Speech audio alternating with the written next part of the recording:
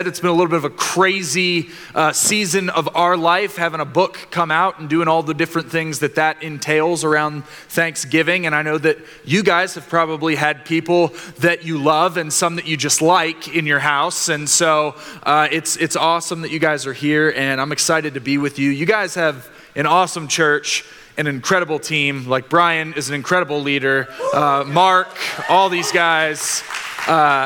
Love them, thankful for them, and thankful to be here with you guys. You guys are awesome too, and so thank you for having me. But with that said, I want to jump in to the message today. And you know, the first time I sat down to write this message, it was originally going to be a message on pain. But then I was like, you know what?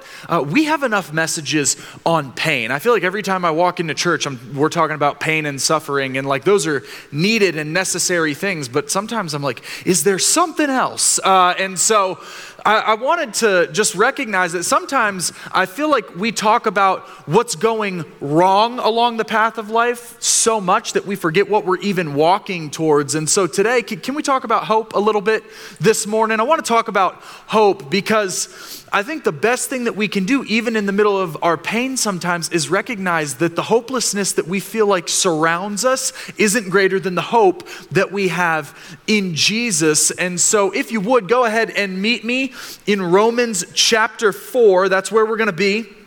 Romans chapter 4, verses 18 through 24. And if you don't have a Bible on you, no worries. We're going to have the verses up here on this massive screen behind me. But I want to preach a message this morning titled, And Yet. And Yet, which is kind of a weird title for a message, but it's all centered on the fact that that word yet is really a word of hope. Because let me ask you this, is your life perfect? The answer is no, even if you don't want to be honest with yourself on that one. And yet, your life is worth living. Has this past week been the easiest week for you? Maybe not, especially because holidays can be difficult. People can be difficult. I've heard even from my own wife that sometimes I can be difficult. So, you know, sometimes those are things that we deal with. And yet, here we are persevering. I know that there are so many things that are going on in your life, but you got to ask yourselves these questions, right? Like I know for myself today, just being real, have any of you come in here feeling a little bit discouraged and downtrodden? I know I have. And yet, here we are, full of hope. And so let me read these verses for us, starting in Romans chapter 4, verse 18. Go ahead and follow along with me, but this is what God's word says. It says, against all hope, Mountain Lake Dawsonville in hope believed. Against all hope, Abraham in hope believed, and so became the father of many nations, just as it had been said to him, so shall your offspring be.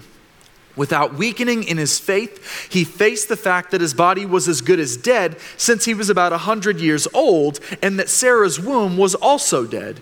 Yet he did not waver through unbelief regarding the promise of God, but was strengthened in his faith and gave glory to God, being fully persuaded that God had the power to do what he had promised.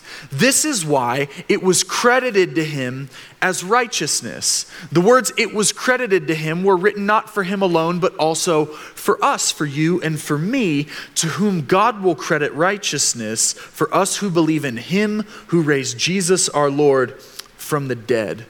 Will you guys pray with me really quickly before we jump into everything?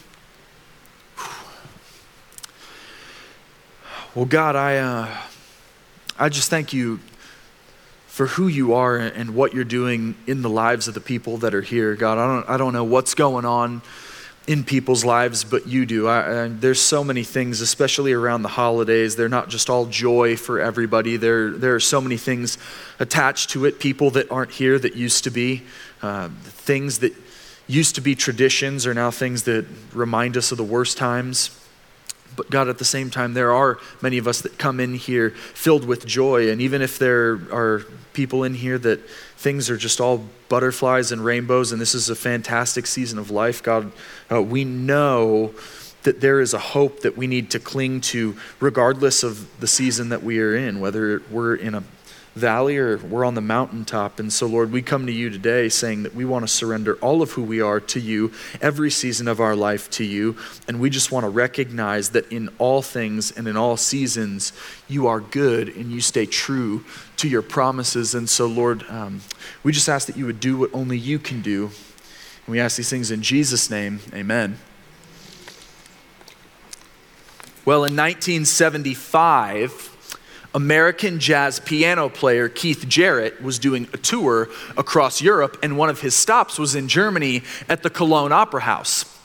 And the concert promoter for this particular event was a young 17-year-old jazz fanatic, a young girl whose name was Vera Brandis, and she was expecting more than 1,400 people to show up and watch Keith Jarrett perform this concert. Now, the thing you got to recognize about Keith Jarrett is the dude is an obsessive perfectionist. Like one of those guys that's like, you have to be gifted at being an artist or something because you would drive people nuts with your particularness, right? And so he was one of those guys where he was very sensitive to the quality of the pianos that he was playing and the acoustics and all those kinds of things. And so he went into this particular event that evening requesting a very specific grand piano that he wanted to play that night. And so that request was made, but he was about to be in for a little bit of a shock because Keith and his manager, they met this young concert promoter on the day of the show. And as they're getting together, they go to the venue and they're like, wow, this is incredible. Like, I can't believe this exists. I can't believe I've never been here. There's going to be such an incredible event here tonight. I can't wait to play here.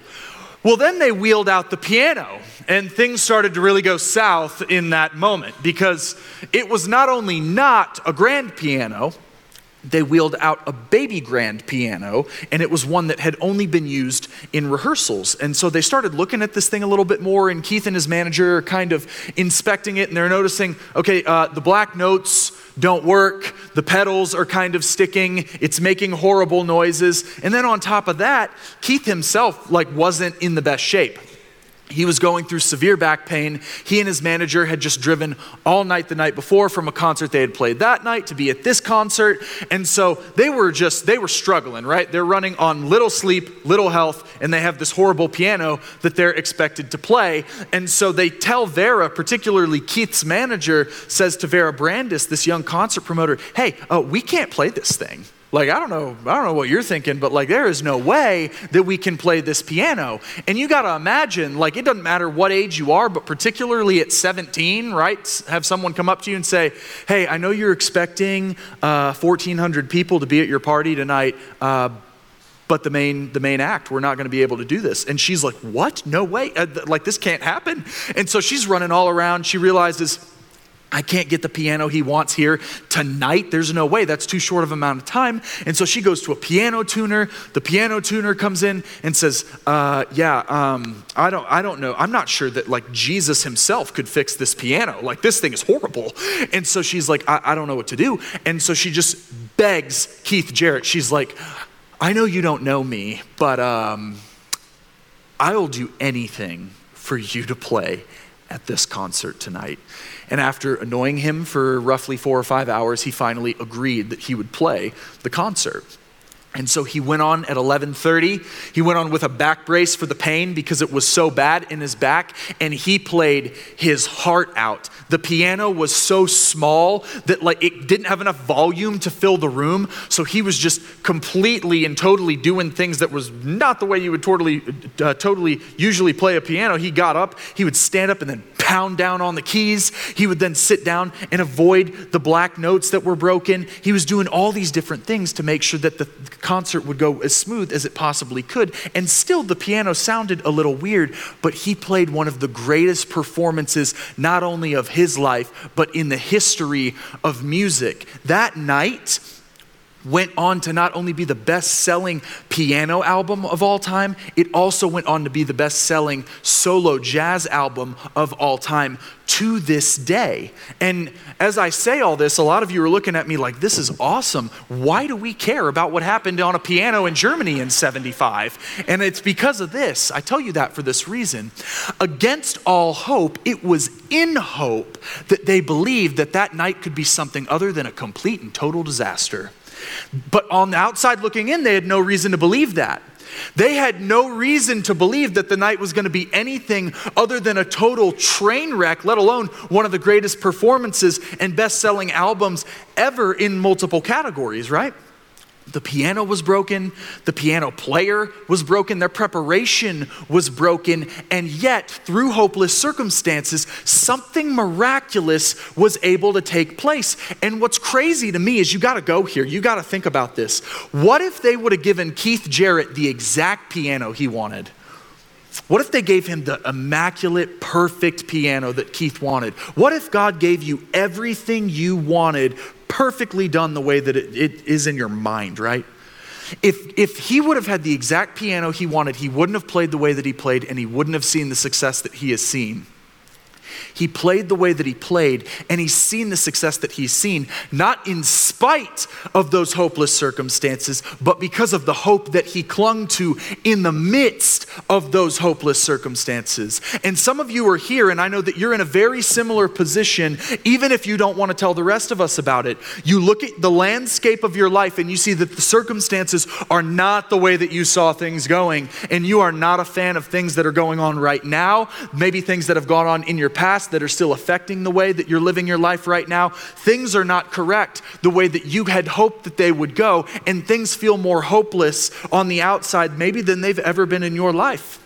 And that looks a lot different for all of us. Maybe you've been battling something privately and you're just really struggling with the hopelessness that you feel behind closed doors because you're not really sure how to tell anybody about this. Maybe you've got a kid that's just been wandering into crowds of people that you've been praying this would never happen, and they're saying things in your house and doing things in your house that you're like dumbfounded. They're leaving you feeling hopeless. Maybe you just feel stuck in a season where it's like, man, I feel like God brought me all the way to this point. We were doing incredible things, and now it's just like I can't feel him, I can't sense him. It's like God just dropped me off in the middle of this wilderness. Or maybe it's as simple as you just feel discouraged in this season, and this time of year isn't the best for you. But let me just say this. I was sent here on assignment to tell somebody today that the hopelessness that you feel in your circumstances is not greater than the hope that we have in Jesus. When we cling to hope in the middle of hopeless circumstances, that's where God does some of his greatest forging and refining work in our faith. Abraham would tell you the same thing. He and his wife Sarah, they couldn't have children because Sarah's womb was barren, and yet God promises Abraham, hey man, I promise you, I'm going to give you a son, and then through that son and through the work that I'm going to do in your life, let me just take you on outside, Abraham. Look at the stars. That's how many descendants you're going to have. And Abraham's like, are you kidding me? This is crazy. And when Abraham turns 100 and Sarah is 90, they bear their first child. They have their son Isaac, which totally normal, right? 100, 90, that makes sense. And so here comes Isaac. And you look at these first few verses though, right? In Romans 4:18 through 19, and it kind of details some of the inner workings of that, right? Like sometimes we just read these great heroes of faith and we're like, man, that's awesome. Abraham believed, God delivered on his promise, and here he was 100 and Sarah was 90 and they had a child. But I love what we get here in Romans because it details the inside of what was going on in Abraham's head and his heart a little bit, what we get through Paul. It says, against all hope, Abraham in hope believed, and so became the father of many nations, just as it had been said to him, so shall your offspring be. Without weakening in his faith, he faced the fact that his body was as good as dead since he was about 100 years old, and that Sarah's womb was also dead. Abraham and Sarah, they couldn't hope to conceive on their own. So against a hope in a natural way of becoming pregnant, they had to believe. Abraham and Sarah in hope believed in a supernatural promise from God that they would become pregnant. It says in verse 19, Abraham was aware his body was as good as dead, and Sarah wasn't, looking so good herself, but his faith did not weaken. And I love that. It says his faith didn't weaken because his hope was built on the promise of God's word. And when your hope is built on the promise of God's word, it's simultaneously setting up barricades against the worries and doubts of your circumstances. Now, as I say that, that's where sometimes I can lose myself, and I know that's where I start to lose some people. Because this is where we come to church, right? And some of us get frustrated and we think, man, I came to church, the worship was great. I get up to listen to this guy, and as he's talking, I'm frustrated. Because we're talking about the craziest stuff in here. This guy with ridiculous faith, Abraham. I'm over here, I'm not sure God likes me, but we're just gonna kind of skip the kiddie end of the pool and go straight into believing for children when we're closer to being buried ourselves than anything else. This is kind of ridiculous, and I'm not sure I'm ever gonna have faith like this guy. Is that really a possibility to believe for that kind of a miracle? And here's what I wanna encourage us in. When it says Abraham's faith didn't weaken, it doesn't mean that he never doubted ever. In Genesis 15, in fact, God ensures this promise to Abraham. Hey, you're gonna have a son, and then after you have that son, you are gonna have descendants as numerous as the stars in the sky, right? That's Genesis 15. In Genesis 17, things start to go off the wheels a little bit for Abraham. This is what happens. Look at what it says. God says to Abraham, I will bless Sarah. This is just as clear cut as a promise can get. God says, Abraham, I'm going to bless Sarah and will surely give you a son by her. Not only that, I'm going to bless her so that she'll be the mother of nations, and kings plural, are going to come from her. And Abraham responds by falling face down, and it says that he laughed and he said to himself, will a son be born to a man 100 years old? Will Sarah bear a child at the age of 90? That's not the response of a man whose faith was flawless. Abraham got stuck going through that rational checklist that we all go through whenever we encounter a hopeless circumstance that surrounds us, right? Abraham is hearing what God's saying. We're reading what God's saying. But as he's hearing what God says, he's also going through this rational checklist that we all have. We have this pen, hypothetically, that we keep behind our ear for situations like this. And Abraham's going, okay, God says we're going to have children, right? Okay, am I 100 years old? Yep. Is Sarah 90? For sure. Is her womb barren? Yes. Are we going to have a kid? I don't know. And we do the same thing with our circumstances. We go, am I unemployed? Yes. Does the electric bill care? No. Am I going to be able to pay this? And that's what we do, right? We have these things, and it doesn't have to be that. It can be anything, right? It's the same thing when we're talking about kids. You can do the same thing with your kids. It's okay, have I prayed forever that my kids are not going to do the things they're doing right now? Yes. Are they doing them? Yes. What gives, God? Are you going to do something here? But I want you to see that what we read from Abraham here, when it says that his faith never weakened, I read stuff like that in the Bible sometimes, and I'm like, that's a huge bummer because I feel like I have weak faith today. But that's not what the Bible's saying at all. When it says that he weakened in his faith, it doesn't mean he never had a weak moment. It means that he never allowed a weak moment of feeling hopeless to keep him stuck in that moment of feeling hopeless. Eventually, he gets back to doubting his doubts and building on top of the hope of the promise of God's word. I'll tell you guys this, I'm not a tree hugger, but I ain't a tree hater either, okay? And I say that because the other day, I may or may not, I don't know what you do in your free time, but I was watching a PBS documentary on giant sequoia trees. And I'll just say this, I don't know if you guys know anything about giant sequoia trees, but they are the most mind-blowing thing you've ever heard about in your life, and I'm about to tell you why. So I'm listening to this guy, and he's talking about these trees, and he's saying giant sequoia trees are the largest trees on earth. They're not the tallest, okay, but they're not short either. They get over 300 feet tall, so they're not munchkins, they're good-sized trees, but they are the largest trees on earth, and they also live for over 3,000 years, and I'm just 300 feet, 3,000 years. These trees are crazy. But then he says, that's not the craziest part of these trees. And I'm just sitting on the edge of my seat what's the craziest part about these trees? I got to know. And I'm I got to preach at some point, I need a good sermon illustration. What's up with these trees? And he said, and the next thing I'm about to read to you, I'll have you know, I went back and rewatched it and documented it. I could tell you the timestamp on it, where he said this so that I get none of you in my inbox telling me I'm an idiot. And so this is what he said in the documentary. He said, without fire, giant sequoia trees cannot grow or reproduce.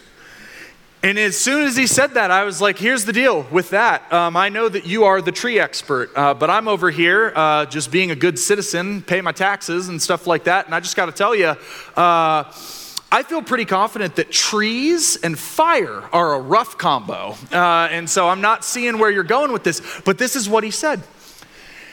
Giant sequoias really are born of fire. It gives them three things they need for regeneration. First, it punches a hole in the forest that gives them more light and more water for the sequoia seedlings.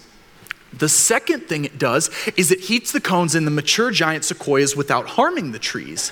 That helps the cones open up and there's a rain of seeds on the ground. And the final thing it does is it clears away all the leaves that build up because giant sequoia seeds need to hit bare mineral soil before they can germinate and survive well.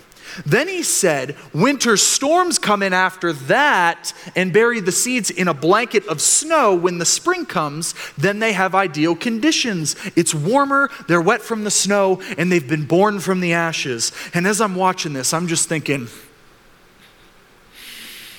that's the gospel. That's the gospel. It really is. To the people on the outside that see a fire in the middle of a forest, if it were you and I and we're watching a fire in the middle of a forest, we would go, oh my gosh, this is terrible. And yet, it is through that very fire that new life is being created that's going to thrive. And the same thing is true of believers. Walking with God doesn't mean that we now get to live our lives stripped of all inconveniences and trials. Not at all. God isn't interested in making us into fair weather fans of the gospel who run when anything in life gets rough. He is committed to making us sold out followers of Jesus who understand that life's trials aren't meant to take us out of the fight. They're meant to take us deeper in our faith. That when the world watches us go through extreme conditions and they say, yeah, they'll never be the same after that. When they see a fire in the middle of the forest of our faith, bankruptcy, rough marital patch, something wrong with the kids, something going on, and they say they're never going to be the same after that. Guess what? You're right. We won't be. But it's not because God is using the fires of life to burn us down. He's using them to build us up, to plant something new in our life. It isn't the absence of extreme conditions that show how great our faith is, but it is in those extreme conditions that our faith is being forged. We can keep our peace in the middle of pain and seemingly hopeless circumstances because the hope and the peace of the Holy Spirit dwelling in us is greater than the hopelessness of the circumstances that are surrounding us. See, our hope doesn't work as long as things are going really well in our lives. It works even when things are not, because our hope was hung on a cross, buried in a tomb, but he did not stay there. Abraham, he finds himself in a moment of uncertainty. And I know that we've all found ourselves in moments of uncertainty. And he asks the very deep theological question that some of us I know have never asked in our life. He's in a moment of hopelessness and he says, why? Why, God, is this happening? I don't get it. But when we feel forced to cling to hope in the middle of hopeless circumstances, that's where we find out that God's character is unchanging and that his promises are true. It builds our trust and that brings God glory. It said in verse 19, Abraham faced the fact that he and Sarah's bodies were basically dead. But look at verse 20, how it starts. It says, and yet he did not waver through unbelief regarding the promise of God, but was strengthened in his faith and gave glory to God, being fully persuaded God had the power to do what he promised. Do you see that? That Abraham's faith grew as things went along. Abraham, his faith went deeper. Why? Because he spent time with God, and the more time that he spent with God, the more faith that he had in God. As his wait on God's timing went longer, his faith in God's promises went deeper, and that trust brought God glory. When the wait went longer, he didn't become less certain, like, oh my gosh, is God gonna come through? He had his moments, but ultimately he said, you know what? I have seen enough from God to know that his promises are true and he's gonna come through on this. And I say that to you and point that out because I think, at least in my own life, I don't know about you guys, but most of us, we struggle more with God's timing than we do his testing. See, we understand that the struggle makes us stronger. At the most simplistic level, we get that. Those of you that have kids, you understand, I can't just keep picking my kid up his entire life. Otherwise, they're not going to develop the leg muscles that are necessary to eventually start crawling and walking towards me. And then beyond that, you understand, if I give that kid that eventually learns to walk towards me everything that they want in life, they're going to turn into someone then that's probably a little bit spoiled, if we're just being honest with ourselves. Like, we get that with our kids. We even get when we read the scriptures, man, it looks like God is testing this person's faith, not to just be like, man, you failed. I can't believe you didn't rise up in that moment. But he's showing us, man, are they going to unravel a little bit under small inconveniences and the pressures of life? Or is their hope and their confidence becoming slowly and surely more unshakable in who I am? Are they starting to recognize that I am who I say I am? That's what Abraham had to do. He had to get to a point where he had total trust and faith in God. And that's what God wants for us, to have total trust and to be full of hope in him. I saw this video that went viral this past summer. Some of you guys may have seen this, and then I read about it in USA Today.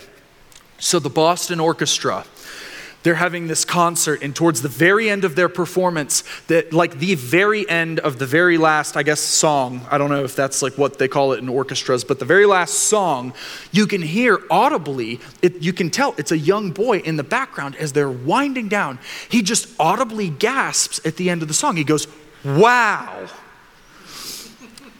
And everybody that's there is like, how do we respond to this? We're stuffy and uptight. We don't know what to do with this. We're the people that you don't invite to parties. What do you do with this? Is someone going to tell this little kid that he can't talk? Like, what's going on? But that's not what happens at all. Everyone kind of like pauses like, who's going to do it first? And then they start clapping and they start laughing. And then at that point, it's like, okay, who's the kid? Who is this little kid that couldn't contain himself because it just moved him so much to hear this performance that all he could say is, wow. Well, it turns out that it was a young 9-year-old boy named Ronan. And he was at the orchestra with his grandfather, Stephen. And as they were there, they went to this concert just because his grandfather had tickets. And so they ended up finding Stephen after the concert. And the local news channels, they go to him and they're like, oh my gosh, we have so many questions. We want to know about your grandson, Ronan. Can you tell us something about him? Like, we've never heard anything like that. He says, you want to know what's crazier than that? Is I've never heard anything like that. And he said, because Ronan's on the autistic spectrum and he's nonverbal. And he said, I can count on one hand the amount of times he's ever spoken in his life, let alone responded like that. And I tell you guys that because that's how God moves in our circumstances. It doesn't matter how hopeless your situation is. If you've never spoken in your life, you can walk out on the other side of God's promises and you can be saying, wow. You could be walking in a hopeless season, but if you find the courage to put your hope in God again, then you could very well walk into a doctor's office after a bad diagnosis, or walk out after a bad diagnosis. You could be walking through the middle of a rough patch in your marriage. You could be walking in just a discouraging season. You could be walking out of a funeral and you could be saying, and yet my hope is in the Lord. See, I think we need more prayerful people that have put their hope in God and have the expectation that by the power of the Holy Spirit, we're going to see a move of God in our cities, our communities, and our own lives. Abraham didn't just hope that God would deliver on his promises. He hoped with an expectation that God will not go back on his word, and God delivered. And you want to know what's crazy about God's promises is he's still answering them. After it says that Abraham had hope and trust that God had the power to deliver on what he had promised, look at what it says in those last few verses in Romans 4:22 through 24. It says, this is why it was credited to him as righteousness. The words it was credited to him were written not for him alone, but also for us, to whom God will credit righteousness, for us who believe in him who raised Jesus our Lord from the dead. The greatest promise that God ever made is one that's woven throughout Scripture. More than 300 times there are prophecies and promises in the Old Testament that God is sending somebody, that he's sending a Messiah, a king, a hero, and his name is Jesus. There is no greater hope than the hope that we have in Jesus. I don't know where you are as you come into this place today. I don't know what you've been going through recently or in the recent years. I don't know if you came in here because you serve and it's something that you do every week, week or because someone just quite honestly would not shut up about it at work, and so you're here because you wanted to sit next to them and hear what this Jesus stuff is all about. But I can say this, I don't know if your hope is in God. I don't know if you've never had your hope in God, or if you feel like, man, I want to start hoping in God again. But I just want to say this to you as we close. The hopelessness of your circumstances is never greater than the hope that we have in Jesus Christ. Nothing in the history of the world looked more hopeless than when the Son of God and Savior of the world hung dead on a cross. But what looked hopeless was really just God working on fulfilling his promises to his people. Jesus wasn't just given over to be murdered. He willingly gave his life so that he could purchase yours. And what's crazy is when they nailed Jesus to the cross, what they didn't recognize is they were nailing our sins to our Savior, that he who knew no sin became sin so that we might become the righteousness of God. That's why it was credited to Abraham, and it's credited to us, that our faith has made us in right standing with God. When they buried Jesus in that tomb, he did not stay dead. He left those sins that were nailed to him in that tomb and rose to new life so that we could too rise to new life in him, that we could recognize in our most hopeless moments, Jesus gets the final say on our circumstances and on our life. Our darkest sins are not the end. Our messiest moments are not the end. Death is not the end for those whose hope, faith, and confidence is in Jesus Christ. Hopelessness died at the foot of the cross, and hope rose in Jesus. That's the hope that we have today. And I really don't know where you're at in your life, but I'll tell you this, I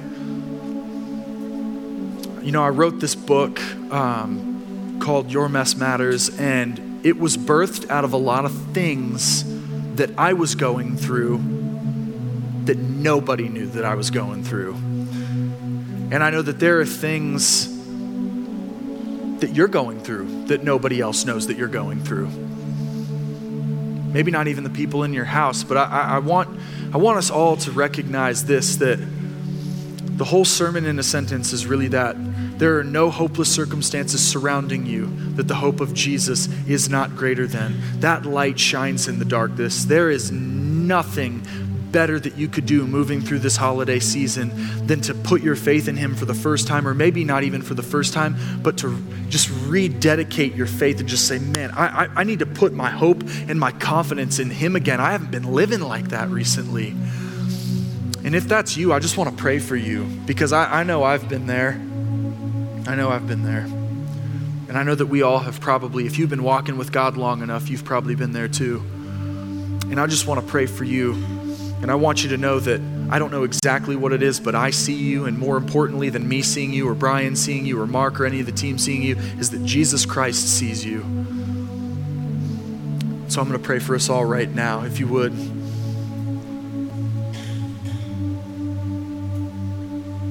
God, I thank you for each individual that's here. And God, I thank you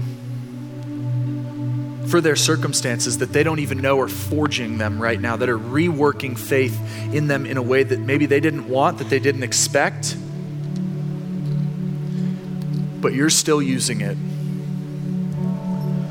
And God, the thing that I love about being someone who has hope in you is that we know all things are redeemable, even the things that we feel like there is no way. God, I pray that you would use their circumstances, good or bad, for their good, and most importantly, for your glory. Lord, I pray that they would have the confidence to come up and talk to somebody at this church that they know, that they've seen, to come to Christmas Eve service, to bring someone with them who maybe doesn't have this hope or this confidence that they need. God, I thank you that you sent your one and only Son to die on the cross, to stand in our place, to do what we couldn't.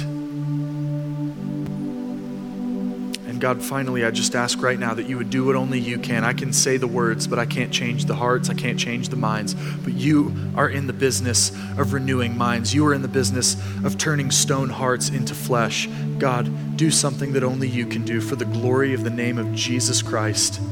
We ask these things in your name. Amen.